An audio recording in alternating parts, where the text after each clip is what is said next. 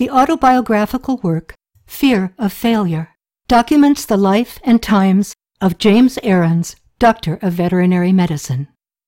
It is a bold, uncensored look at the struggles of a young man looking for fulfillment in his profession and love in his life.